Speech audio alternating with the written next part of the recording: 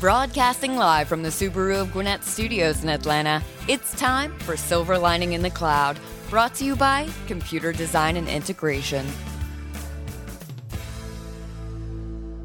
Good morning, Atlanta, and welcome to Silver Lining in the Cloud, where we talk with business leaders from Atlanta and the surrounding communities. Silver Lining in the Cloud is brought to you by CDI Managed Services, where we outsource IT consulting, integrated solutions, infrastructure, monitoring, and management, and private and public cloud hosting. I'm Dom Rainey, and I'll be hosting today's show. Wow, we've got a full house here. It's exciting always to have 4 people in the studio, sucking the energy right out of the room here. So that's great. We'll be talking with business leaders who'll give us their backgrounds and insight into their companies and why they certainly enjoy what they're doing and other important information that they want to get out to the community here. First, from L3 Communications, we'll be speaking with their VP of Operations, or Engineering. Correct. Engineering. And that's Tom Martin. And also, we'll be speaking with a lady from Fraser and Dieter. She is Sabrina Safran, and she is the partner, and also she's in charge of the national process of area of risk and governance practice. That's right. Well, we're going to have to find out. That's an intriguing title. Yeah. And then we'll also be speaking with Terry Goss, who is a Chief Support Officer over at Sterling Risk Advisors. And then we'll wrap it up talking with Sarah Tatanchi, and she is Executive Director of the Southern Center for Human Rights. Welcome all. Thank you for getting up early this morning and putting us first on your list of things to do today. It's great to be here. Yeah, it's great. Okay, Tom, why don't you kick things off? Tell us a little bit about L3 Communications. It's quite a company from what I was doing a little research myself. And tell us a little bit about your company and, the spectrum of business areas that you guys cover. Okay. L3 is a multi-billion-dollar company headquartered in New York, and we have offices around the world.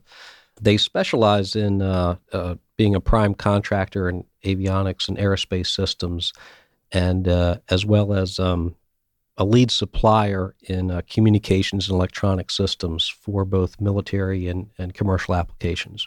Yeah, and that must be an exciting area to work in because it's ever changing. I mean, it's a challenge as always, right? Oh, it is, and the neat thing is we support the warfighter. Yeah.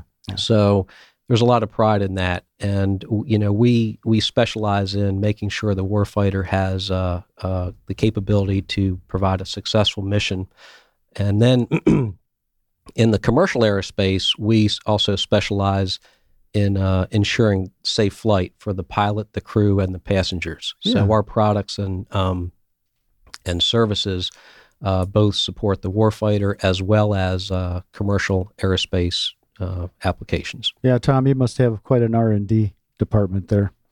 Yes, we do. It's pretty neat. We have a lot of engineers that are dedicated to investigating unique technologies, specifically in the area of display applications, and high-speed signal processing. Mm-hmm. We specialize in taking in a lot of different video inputs and overlaying graphics on them. So think about if you're a pilot and you have a certain path you're going, to be traveling, overlaying, say, color weather radar on top of that. And then if you're in a military application, identifying friend and foe in front of you and around you and giving them a superior vision of the overall scene that you're working in. Yeah, and all that at Mach 3, right? Yes. Yeah. just to put a little icing on the cake. I don't know how those guys do it and how you guys. It's great that you provide that technology and make their life really meaningful in terms of being able to accomplish the missions. It's interesting, and we also we pride ourselves in developing technology for specific applications. So anybody can get a display from Fry's and like a monitor or so forth. But our displays and technology, we have to be compliant with night vision goggles, as well as if you've ever taken a laptop out to the beach, it completely washes out in direct sunlight. Our displays have to operate in an open canopy cockpit, say like the F-35. So you have direct light, sunlight impinging on that display. So we have to have advanced optics to not wash out that display and be fully visible in direct sunlight. So they have to be high bright and superior optics for that. And then at the same time, on the other end of the spectrum, if they want to run a secret mission under night and they're flying with night vision goggles, we have to be extremely low brightness and operate under that condition. Excellent. Well, your engineering background obviously has put you in a great position there at L3 Communications. Would you like to give us a little bit of background about your engineering and how you got to be a VP there at L3 Communications? Yeah, so I started out getting my bachelor's degree in electrical engineering at Georgia Tech, and then got a job right out of school in the aerospace industry. And while working full-time, went back at night and got a master's in electrical engineering. And then later on decided to go back and through the University of Maryland, got a PhD in their mechanical engineering department. And the specialization was in, and within a PhD, you have to be very focused and specialized in one specific area. So I focused on the reliability of flexible electronics and in more particular, flexible displays. So if you've ever seen like that new commercial for the Samsung cell phone where they're bending it. Oh, yeah. Yeah. So if anything, you take something that wasn't meant to be bent, and then start bending it, it definitely imposes some problems. And if you've got critical applications where you don't want that device to fail, you have to understand why it fails. Yeah. And going forward, what you want to do instead of having a flat, rigid surface like your cell phone or iPad, you want to start integrating things like a wearable electronics or a display that you would wear on your wrist or even built into your combat uniform. So those types of applications, we're always forward looking in terms of, what's the next technology and what are the risks and issues we have with that before we deploy a new technology. Mm-hmm. You definitely don't want to develop something, then deploy it, and then find out it's unreliable, and then therefore you lose your reputation in the industry. Oh, yeah, absolutely. Tom Martin, he is the VP of Engineering over at L3 Communications in Alpharetta. Yes, we're located just the intersection of 400 and McFarland Road. Oh, okay. Just right off Great that location. Yeah, absolutely. it is. Absolutely. Well, Tom, tell us a little bit about, the corporation, L3 as a company, and how your division interplays in that organization. Well, it's a multinational corporation, but again, headquartered in the U.S., and there's divisions all over. We are a division that's about over $100 million in revenue. And we have a little over 400 employees. And the nice thing is about our division is we are all under one roof. So the entire cradle to grave life cycle of the product is contained within our building. And what that means is starting from initial concept through business development, design, development, testing, and even production, and then even the final stage, which is where you support your product in the field. All that is housed under one roof. So the neat thing is if you come into the company, some companies only specialize in one area of the life cycle of the product, maybe just the engineering area or maybe the production of it. We provide the full cradle to grave spectrum of our product life cycle. So if you come in, you might start off in engineering, but you might find that you like supply chain logistics, or you might like business development. So the neat thing about it is it's, you get exposed to all different aspects of an enterprise, and you can then, there's opportunities to move within our division. And then if you, want, we also support people moving within the overall organization. So we have divisions all around the country and the world. Okay, and is your division focused on specific products? You want to give us just a clue as to some? I presume this is high secure stuff, right? I can't just walk in the door and mosey around over there, right? Correct. And that makes it a little challenging for bringing people in to the company to show them things. So we have to go through a security process, but again, we do support processing or processors that take in a lot of video input and display graphics and then present that to the pilot or special missions that happen in the back of the plane. So our customers include Lockheed Martin, Boeing, and we're on several of the fighter aircraft like the F-35 Joint Strike Fighter right now. That's one of our newer products that we're working on. Yeah. Wow. My my neighbor's son went to the Naval Academy, and he's flying off aircraft carriers, and I just can't even imagine this kid that I knew was a little boy. Now he's just zooming around up there, keeping us safe, with yes. products like you yes. guys provide them. That's amazing. And when, like I said earlier, we support the warfighter. So everything we do, we have that person, their safety and security in the back of our minds all the time, and everything that we do. Mm-hmm. Okay. When we design it, when we test it, and when we build it, and when we repair it. Okay. So do you guys have a lock on this industry, or is there competition, and how do you guys differ, and why are you better than the competition? Like in any industry, there's always competition. What we really focus on is understanding the unique requirements of our customer and meeting those and really tailoring the design and the product to those unique requirements. So, like I said earlier, anyone could get an LCD display and try to integrate that into the cockpit. But for us, there are unique requirements that we try to understand. We meet with our customers, we meet with the end users, the pilots, and we truly, invite them into our company, work with them one-on-one. There's a lot of human factors in this as well, because you also don't want to, you want to supply them with enough information, but you don't want to overwhelm them with too much information to where they can't process all of it. Mm-hmm. So it's a combination of understanding what the pilots, what is essential for them to do their mission and their job and do it safely. Wow, it's got to be a fascinating world. It's got to be exciting to get up and go in that environment every day, right? There's something interesting happening every day. Oh, I'm sure. Tom Martin over at L3 Communications right here in Alpharetta, Georgia, right here on Silver Lining in the Cloud. Thank you. Talking technology. That's awesome stuff. So what kind of people, do you guys seek for employment? You went to Georgia Tech. Is there a focus on people from the South or what? Well, we try to reach out to Georgia Tech career fairs, and from an engineering perspective, we're interested in electrical, mechanical, software, industrial design. Mm-hmm. But that's just from an engineering perspective.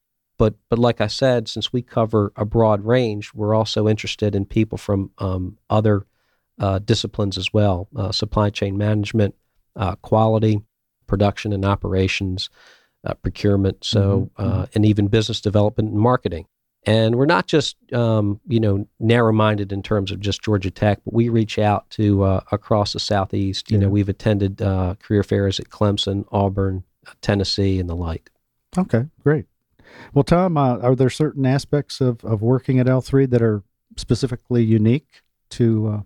Well, I would definitely say that we have the whole cradle to grave under one roof, and that makes it nice because you can, you can just walk to that particular person and talk to them. Yeah, and that is unusual. Yeah. We find it, and it is a competitive discriminator for us in terms of when we're trying to win new product. We can bring our potential customers in and say, hey, this is a one-stop shop. We're not going to leave you when we design it or when we just build it. We will support it through the entire, we're supporting products over 25 years old. Okay. Yeah. So, for some of the people that are into technology and all that, are there some new technologies that they can look forward to? Can we get a little insight into the secrets of the world?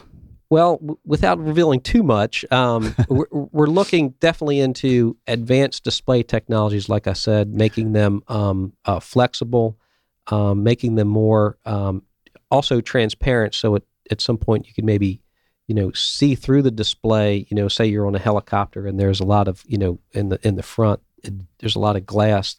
Putting displays on that so that you can see through it. But if need be, you can pop up and start putting like a moving map on that and so forth. Yeah, that must be really cool. I know it's hard to read to look at the iPhone when in the sun. Yes. So that's it's if you're able to accomplish that, I need some of that. Whatever. See me after the show. Yeah. Is it a film you put on top of it, or is it just embedded integrated into it? Well, we work with we start working with the original LCD suppliers. You know, over in the Pacific Rim, we work directly with them when they're developing it right off in their fabrication line. And developing that technology right inside the LCD. And then on top of that, we're able to apply special optical films that take advantage of certain features and defeat, specular reflectance from sunlight and so forth. Okay. Well, tell our listeners how they can reach out to you and your company and get more information about L3 Communications or hook up with you at one of those job fairs. Yeah, definitely. We attend a lot of Georgia Tech and surrounding college job fairs, like I said, Clemson, Auburn, Tennessee, and the like. I'm also on LinkedIn, Tom Martin. You can search for me under L3 Communications. And then you can also just, if you want to look up our company, we're under L-3com.com. Thank you, Tom. Thank you. Good information. Great insight into L3 Communications. You've been listening to Silver Lining in the Cloud, brought to you by CDI Managed Services. And let's just move right on to our next guest, Sabrina Safran. She's with Frazier and Deeter.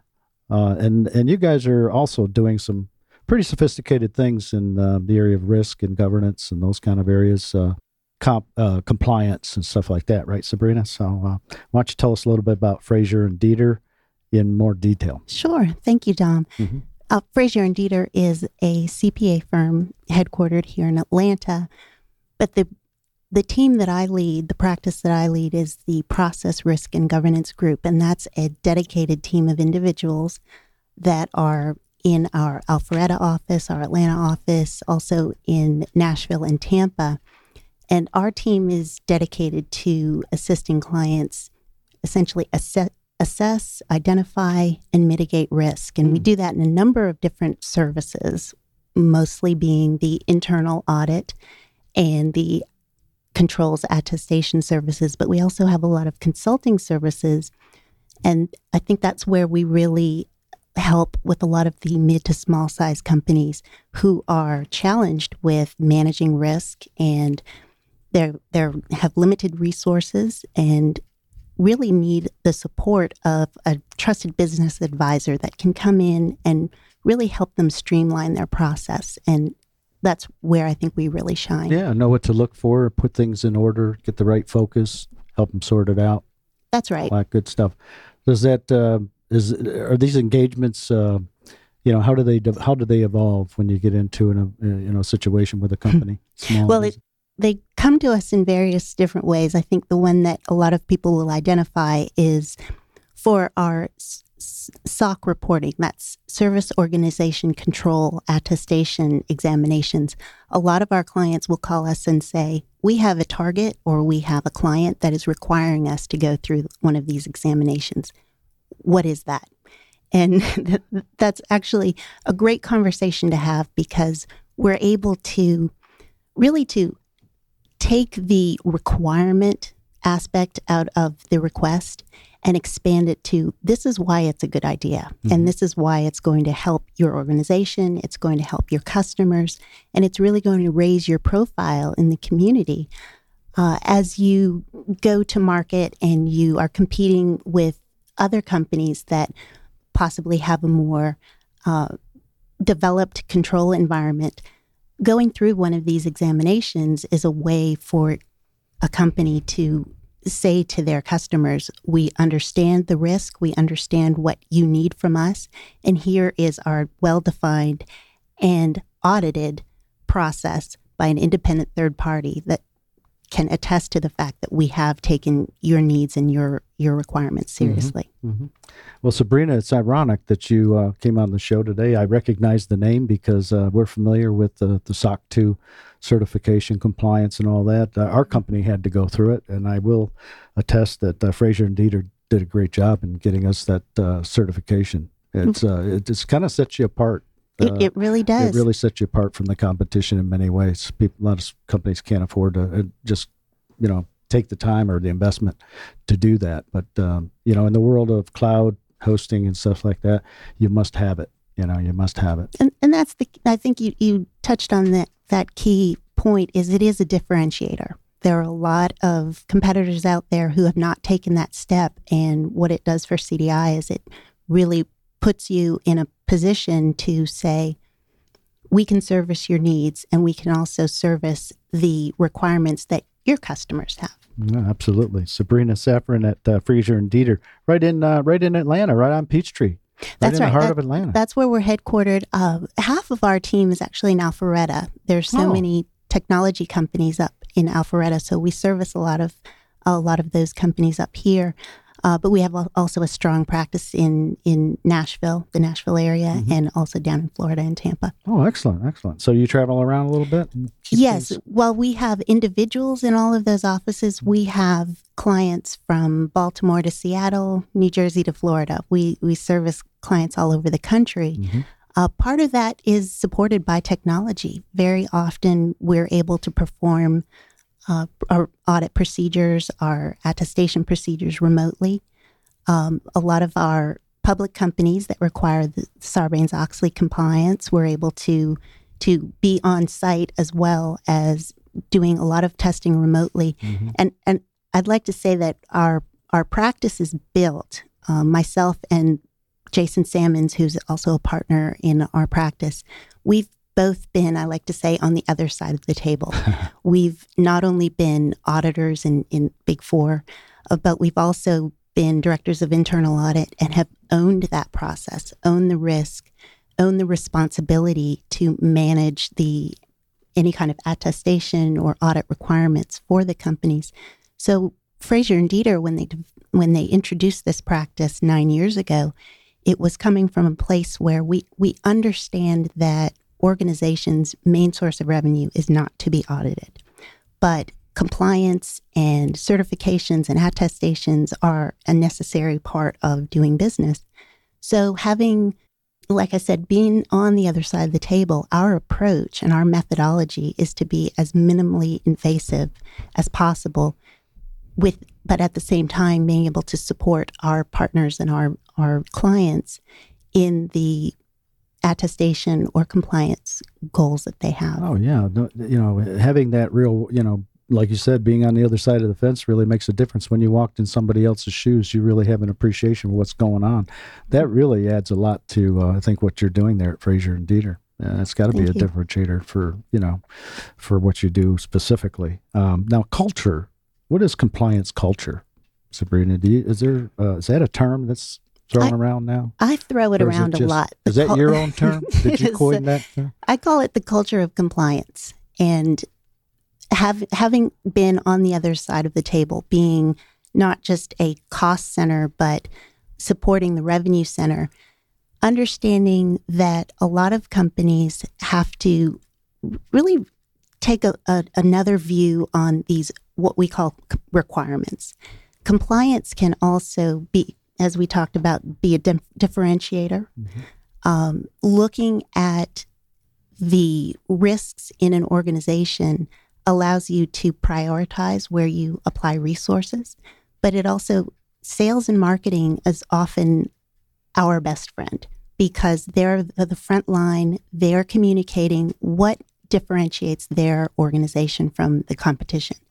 And if you look at the control environment that organizations focus on, that they spend time and resources on, who really put that at the front of mind and top of mind in this very data-sensitive environment, those are the organizations that get the most positive feedback, the return on investment when they're not just complying, but they're actually making an investment in making the organization better. Okay.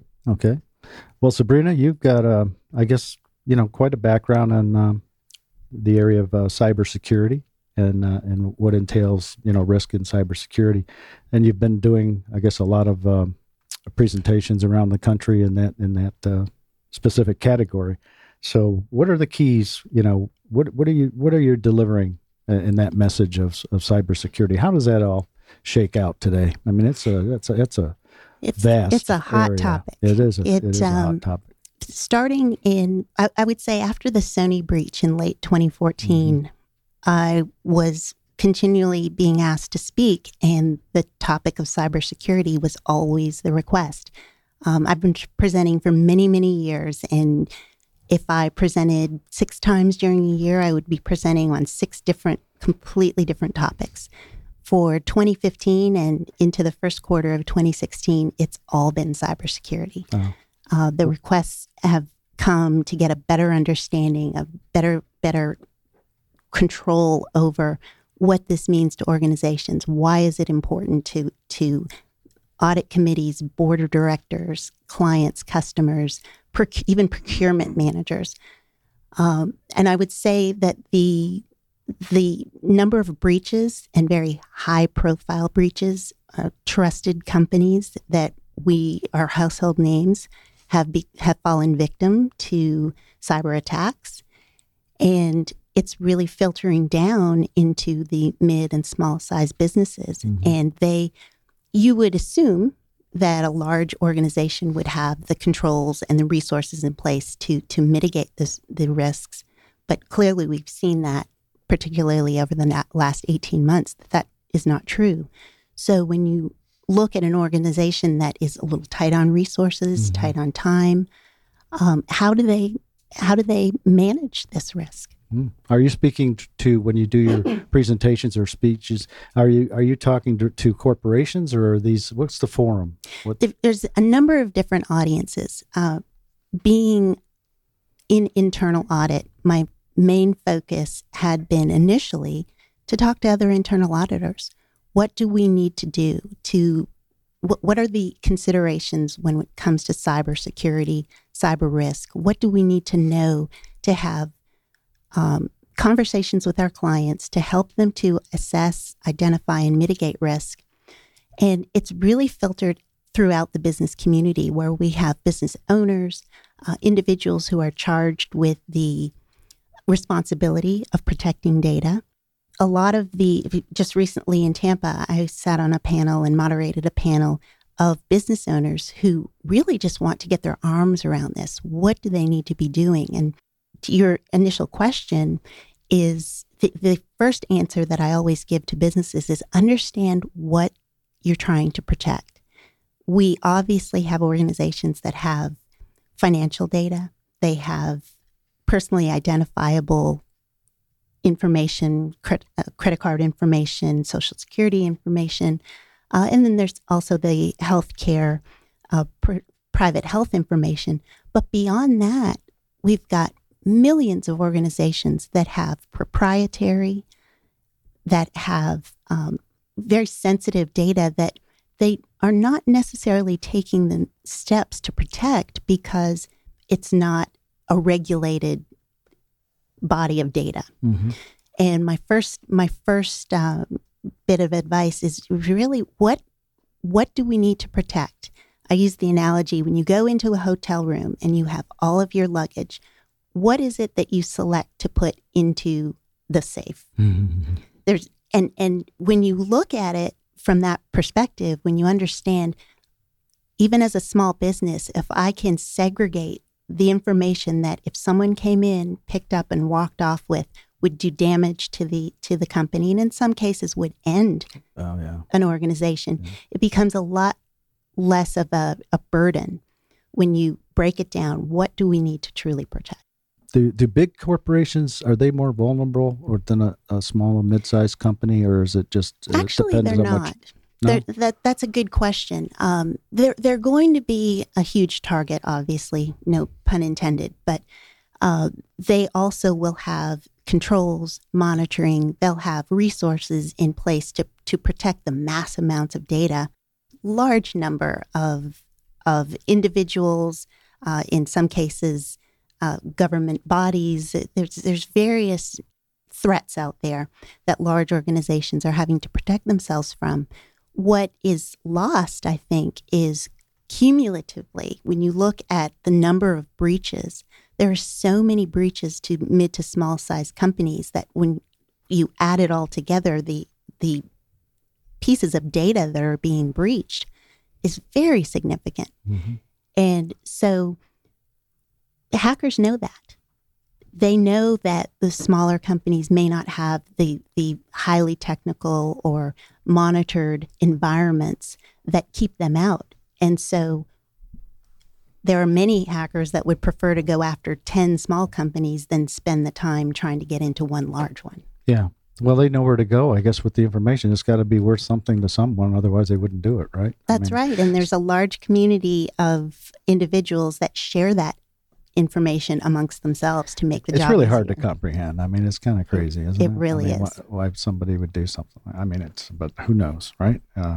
Well, this is interesting stuff where you're listening to Sabrina Safran. She's a partner at Fraser and Dieter. The subject is risk management, security, governance. That's a great practice. And, I'm sure it's something that people like to hear about. Because, there's lawsuits involved. I mean, this gets into big bucks, right? Yes. I mean, it can really damage. There's litigation. There's really the cost to manage a breach. Yeah. Is the first consideration. And then all of the subsequent. Well, when you hear about it, it's crazy. I'm a member of a health club organization that's well known in Atlanta, and I got a call. I got a phone call that said our database has been breached and compromised, and you need to do these steps. Do this, and this, and they didn't suspect that it would be a big problem, but nevertheless, I'm sitting there going, "Now wait a minute, what kind of damage could they do to me? Not to mention a company and having the potential of losing your business, right?" That's right. I've given the example of an organization that only had 12 employees, but someone was able to hack into their payroll data and create fraudulent tax returns that really caused a lot of issues for those 12 individuals. And as a business owner and as someone who's responsible for a large team of individuals, I feel it's important that even if you have a small organization, you have to take into consideration your clients and your employees and the impact that a breach could have to them and really personalize it. Yeah, don't think it can't happen. That's right. I mean, that's so. Is there a certain advice that you would give to just our listeners or business owners when it comes to cyber security? Sure. There's an issue that people feel that it, like you said, it's such a large risk and it's such a very complicated, scary area to approach. Taking the first step in identifying what is the sensitive data that you have to protect. That's the first step. That really doesn't cost you any money. The second step is to look at the basic controls that should be in place. Very often, those, again, do not take a lot of time to implement. They don't take a lot of resources. It really just takes thought. Yeah. That's one of the larger benefits that I find our clients have is we're often coming to the table to them with advice that small changes in their environment, small controls implemented throughout the organization can make the largest difference, but they've never been in a position to consider those. And so I always appreciate working with these companies because we're bringing solutions to them that don't involve a lot of technology. And common sense is not that common. But unless you have someone who's dedicated to identifying what the organization needs, it's difficult to say that you've really taken a look at your cybersecurity program. Are there common areas of weakness? Absolutely. I mean, are there top one or two or three that you find every time you go into a company? This is not the most entertaining topic, but I will say that one thing I find is funny. It is when it happens to you. No kidding. But we have so many organizations that have state-of-the-art technology, very, very sharp minds who are charged with the governance of IT security. But all of that combined with human error is very difficult to defend. So I would say that training and awareness is a very important part of managing risk and managing security. Okay. Very often people have been victims of attacks, not because there was malicious intent internally or through a trusted vendor, but because someone was really just trying to do their job. And they did something that, whether it's clicking on a link, whether it's issuing a wire to help the organization achieve its goals, but inadvertently exposing them to a breach.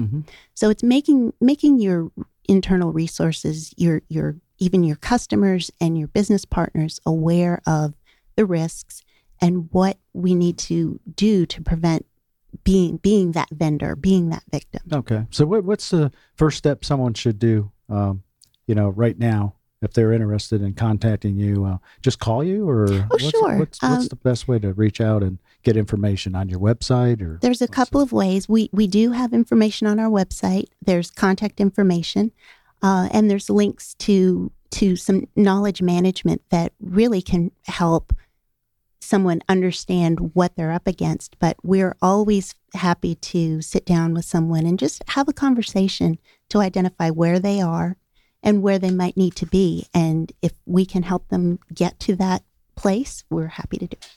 That doesn't cost anything. No, it does not. All right. Well, that's great.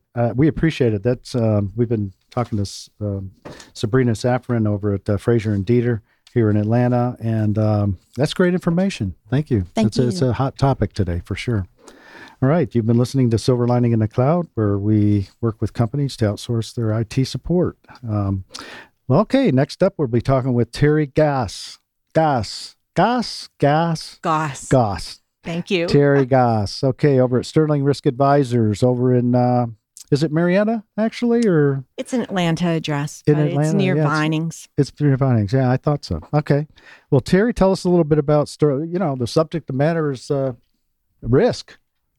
I'd be remiss if we didn't start out saying that you can contact us about any cyber concerns you have. There are insurance products for that. And Excellent. We are a full service, Atlanta-based risk management consulting and insurance brokerage firm. We handle a number of diverse products and industries.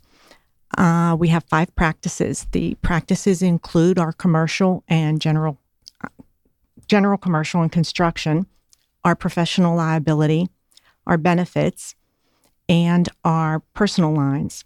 We have a surety department that issues bonds that support our commercial and construction group. And each of these groups match the appropriate products in the insurance world to their clients.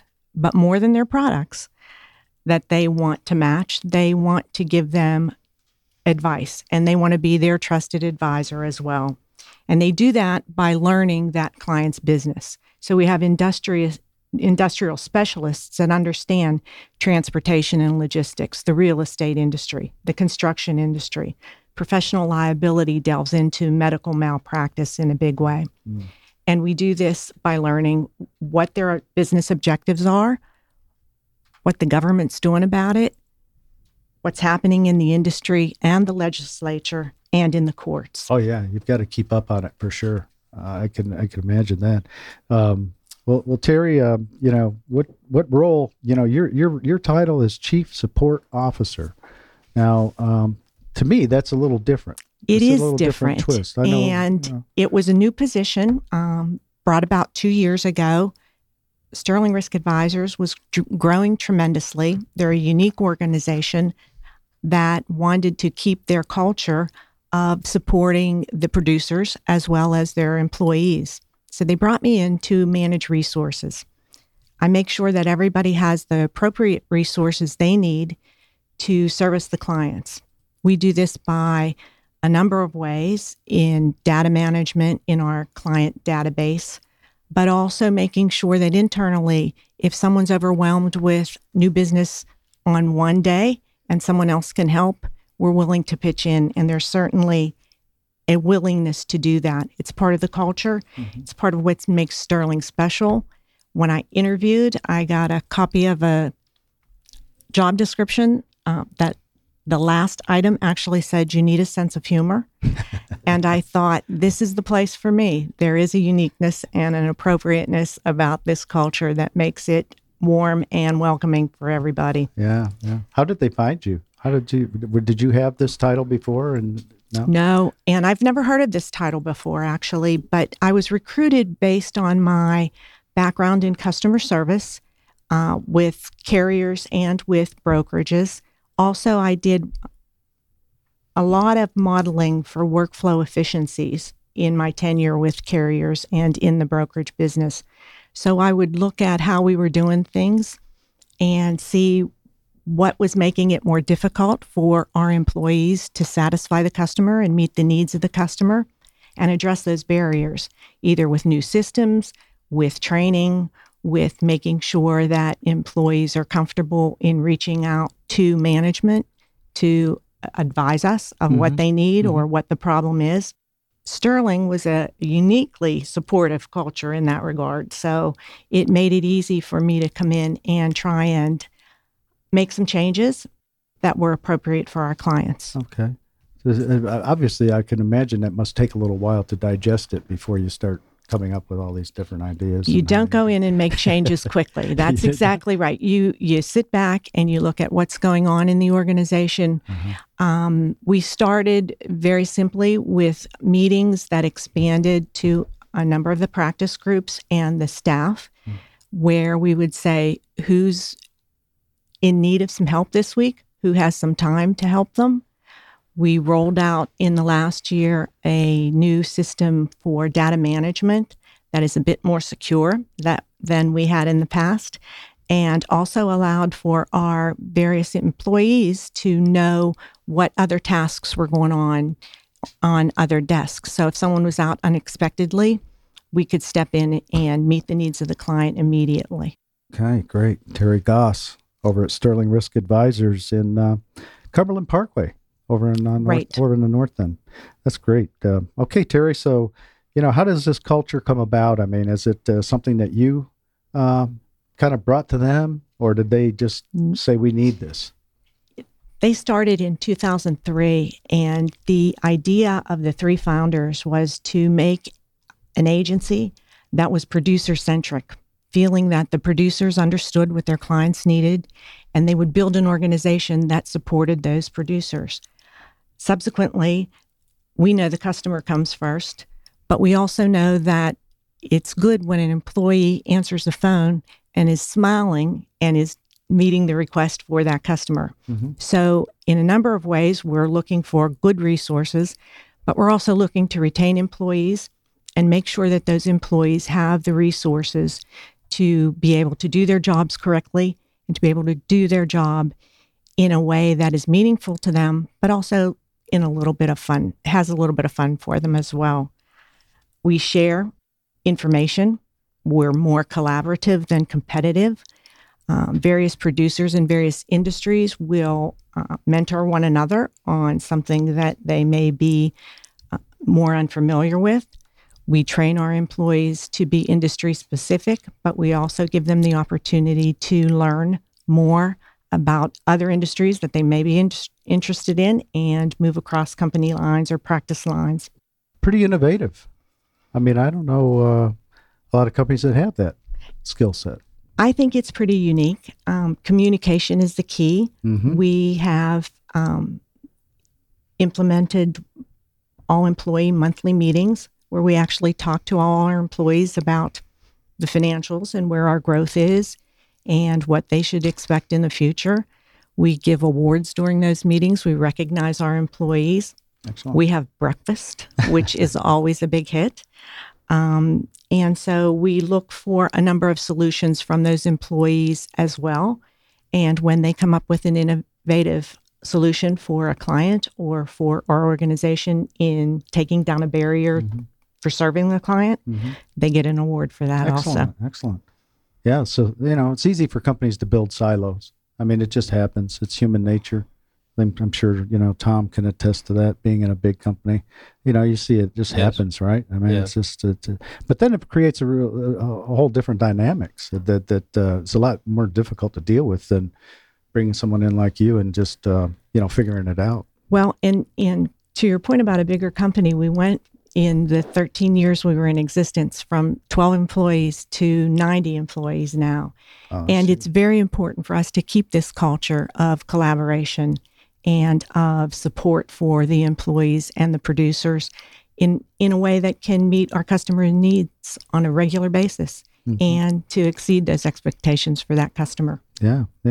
Okay, Terry. So, how does this all, translate out to the clients? And do you check with the clients to see if they've, if it's been impactful or they've seen a difference in the company? We do. We have regular surveys that go out to the client.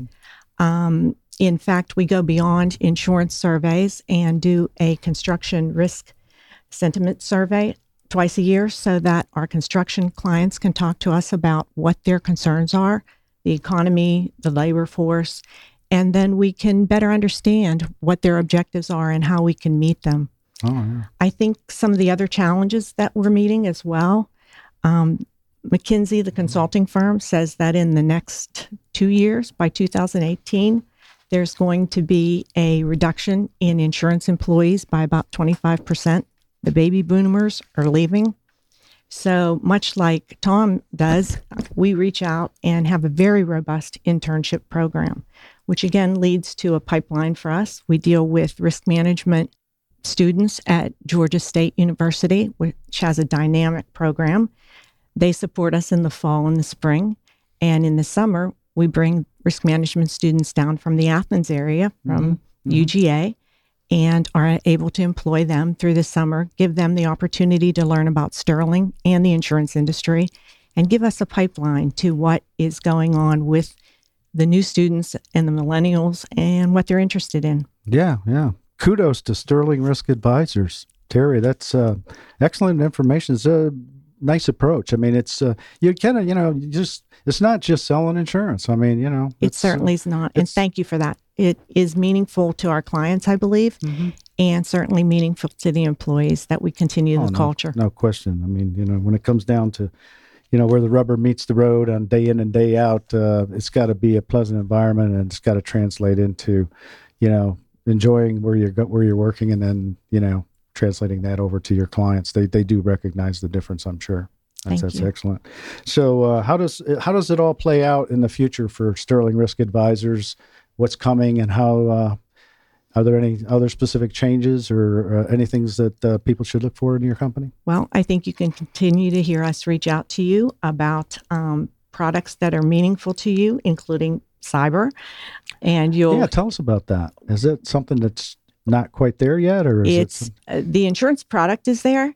It's convincing people that they need that product, and as more and more media attention is driven by breaches, it's hitting home. But we have people that really understand the cybersecurity risk and are talking to our clients about it on a daily basis. And we can address those needs through insurance products.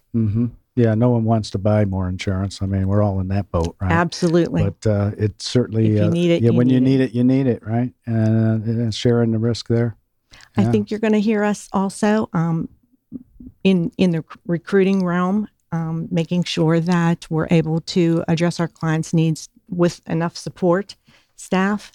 We're local, and our management's a flat organization. So when we need someone, we're able to hire them. We don't have to go to Chicago or somewhere else to ask for that permission, and we do that very effectively. Yeah, I'm getting a feeling it's kind of the right size company.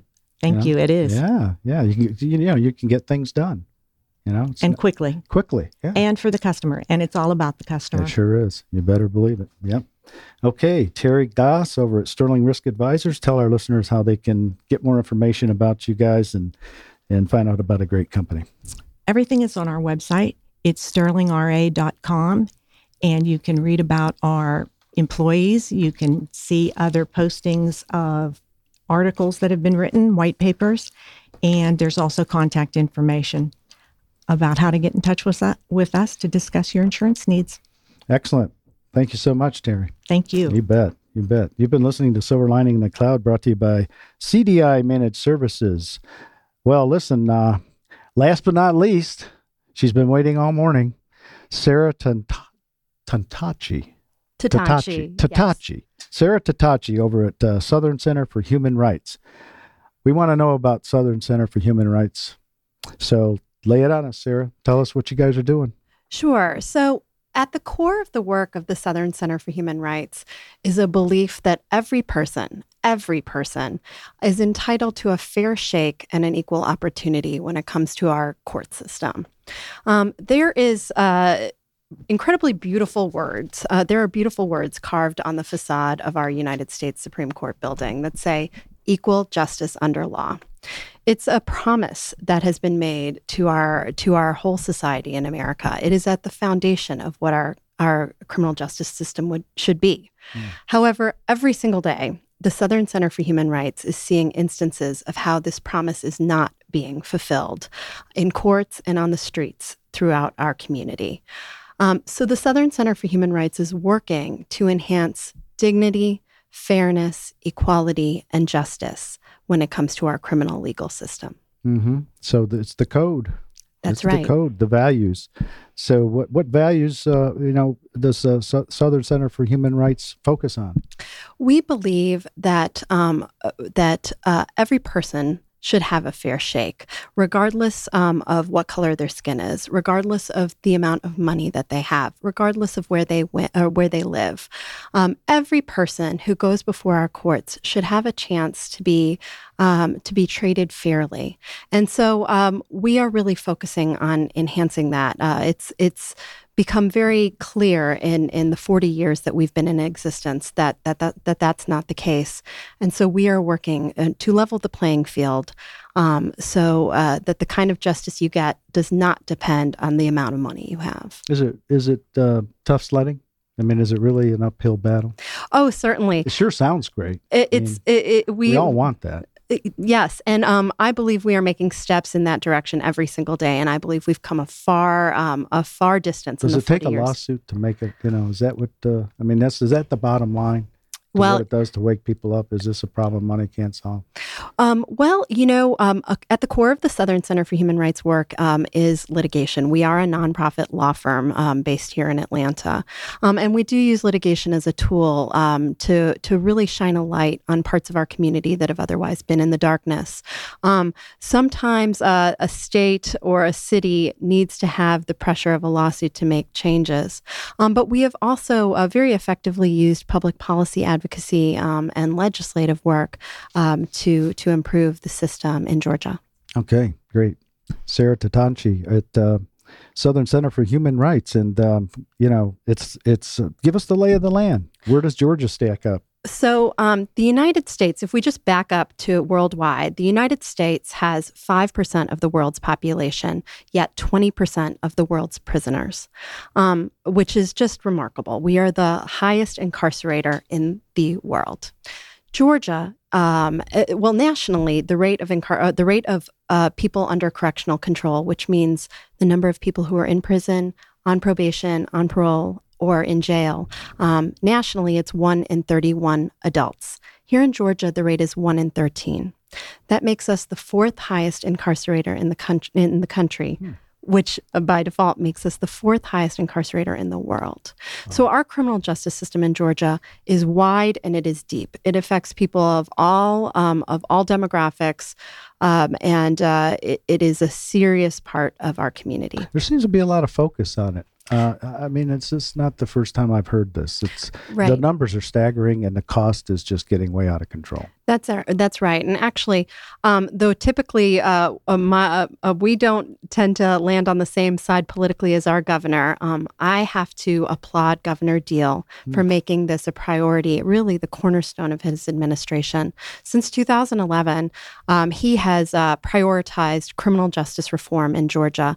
He has put out a call that we have to stop this old political mantra of being tough on crime and instead be smart on crime.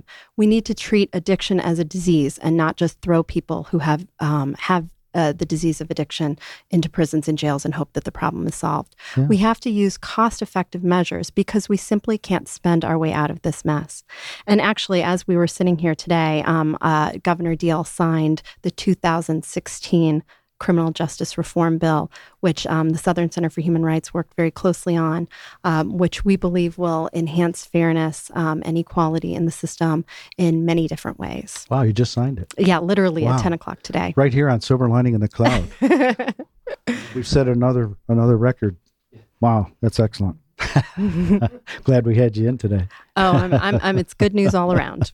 Sarah, tell us over at the Southern Center for Human Rights, how has the organization evolved in terms of responding to today's specific needs? Because it's you can get lost in this quagmire, right? Absolutely. I think, one of the pieces I'd like to mention as a very strong current focus of the Southern Center for Human Rights is tackling the criminalization of poverty.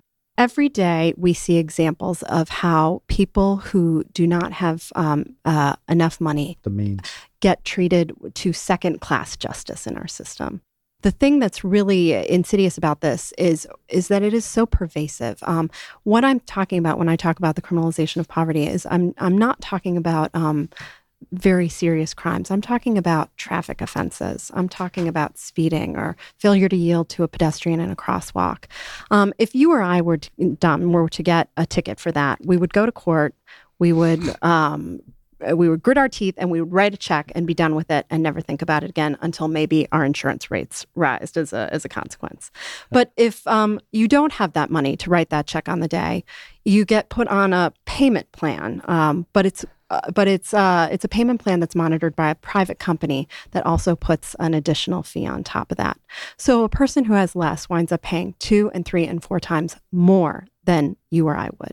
And just to give you an example of one of our clients, a man named Adel Edwards from Pelham, Georgia, which is in South Georgia. Mm-hmm. He is an older African-American man who has intellectual limitations. He is destitute. He has no running water in his home, and he got a ticket for burning leaves in his yard without a permit. Now, this is not the crime of the century, burning leaves. When he went to court, he got a $500 fine because he couldn't pay it that day with the private company. His fine went up to $1,028. And Mr. Edwards left court that day in a police wagon in handcuffs and was taken straight to the jail because he couldn't afford to pay a $250 down payment that the private company was insisting upon. It wasn't until people in his community rallied and raised that money that he was able to get out. And so we actually filed a lawsuit on behalf of Mr. Edwards and others in similar situations. And as a consequence, we're successful in shutting down the private company that was preying upon him and other vulnerable people. We really see this as an issue that is impacting so many people across our state. And so it is something we are prioritizing right now. Thank you, Sarah. That's nice to know there's a watchdog out there to help people like that. It can get out of control real quickly. The ticketing system. If they need revenue, just ask for it. That's right. That's right. Well, what we see time and time again is that the criminal justice system is the part of our society that has been least impacted by the civil rights movement. Mm-hmm. So there is a lot of work to be done. We feel that there is great progress happening. We appreciate the awakening that's happened in the last few years in this country based on many high-profile acts of police misconduct. Many more people are paying attention. Many more people are asking questions. And the Southern Center is here to respond to those questions. Okay. And I think it sounds like it's a pretty major movement and to change in the culture. And Southern Center for Human Rights is playing a big role. Is there something going on right now that they're making an impact on? Absolutely. I agree with you. It is a big movement. And it's a movement when groups like the Southern Center for Human Rights and Governor Nathan Deal are holding hands and moving forward together. Yeah. And I'm really excited about what's coming in the next year. Governor Deal has 2 more years in office, and next year is probably going to be the heaviest lift. And we are looking at major overhauls of parts of our system that have been problems for years. We want to spend taxpayer dollars more effectively, but also continue to improve public safety and hold people accountable when they need to be. Mm-hmm. Is there a specific, area that's pressing more than others right now? I mean, is there something that you can tell us that is, more current, more prevalent in the current justice system? Well, I would be remiss if I didn't mention our work fighting the death penalty. We believe the death penalty is the most extreme act of the government. And here in Georgia, actually tonight, we are scheduled to have our 5th execution of the year. Just for some perspective, we had 0 new death sentences in the last year and a half in Georgia. So even though our community, our DAs, our juries have stopped really looking to the death penalty as an effective solution, we still have so many people on death row that we have executions. And when you look nationwide, only 2% of counties are actually imposing the death penalty anymore. So it is on its way out, and we will be there when it ends. And I believe that ending the death penalty in the United States would bring us in line with the sort of platform of human rights that we hold other people to. Well, Sarah, you sure know how to strike a nerve. You're hitting some sore spots there this morning. We are not always the most popular people in the room, but we are very proud of the work we do, and we feel very strongly that that we are on the right side of history. So what's this case in the Supreme Court in November? What was that? Is that what this was? Yeah, it was a death penalty case. It's very, very rare that the Supreme Court will actually give you a chance to argue your case. And last year they did that for us. Our client was an 18-year-old boy. He was a teenager when he was tried for the murder of an elderly white woman. Now, I don't want to diminish the severity of his crime.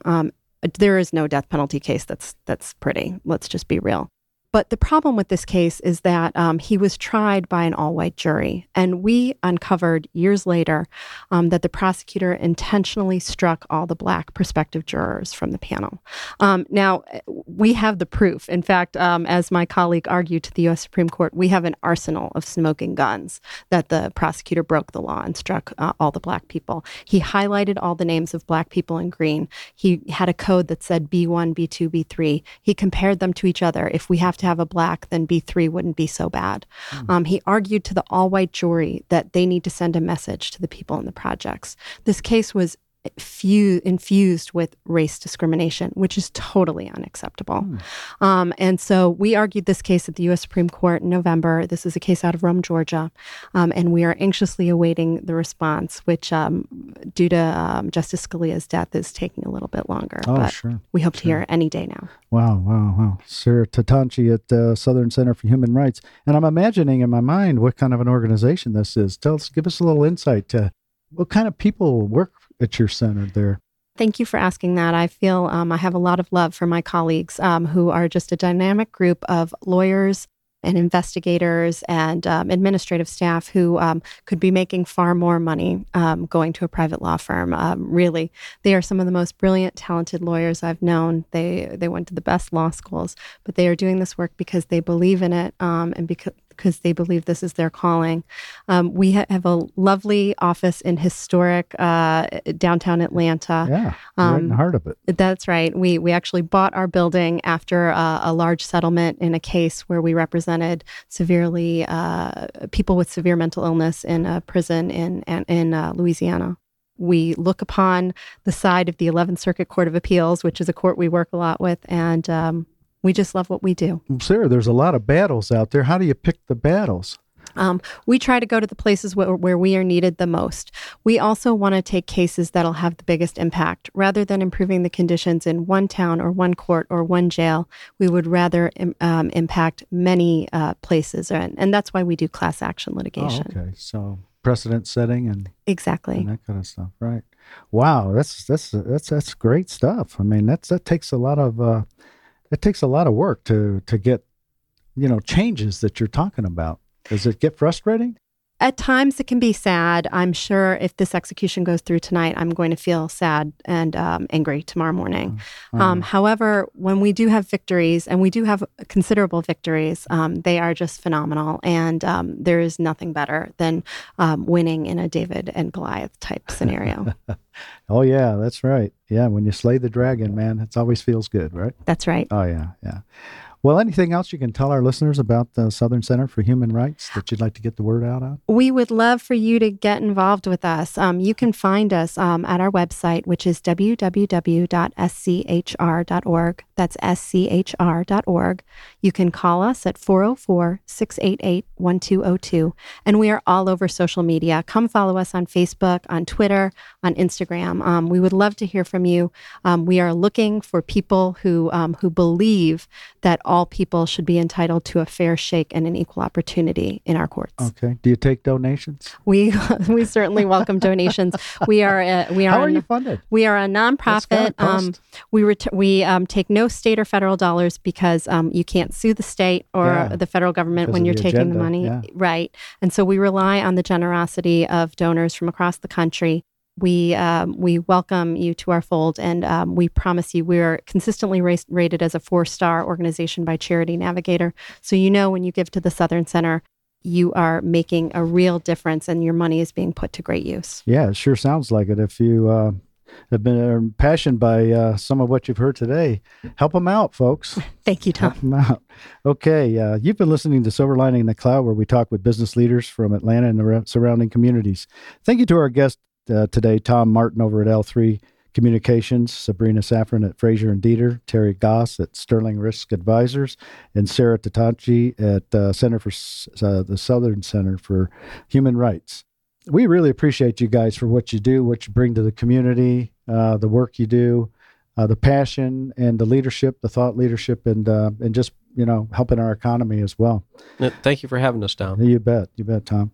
I'm Dom Rainey on behalf of CDI Managed Services, where we work with companies to maximize their IT investment in infrastructure and cloud computing.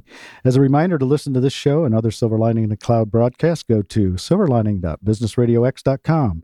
And until next time, remember, when it comes to IT solutions and support, CDI Managed Services is your Silver Lining in the Cloud.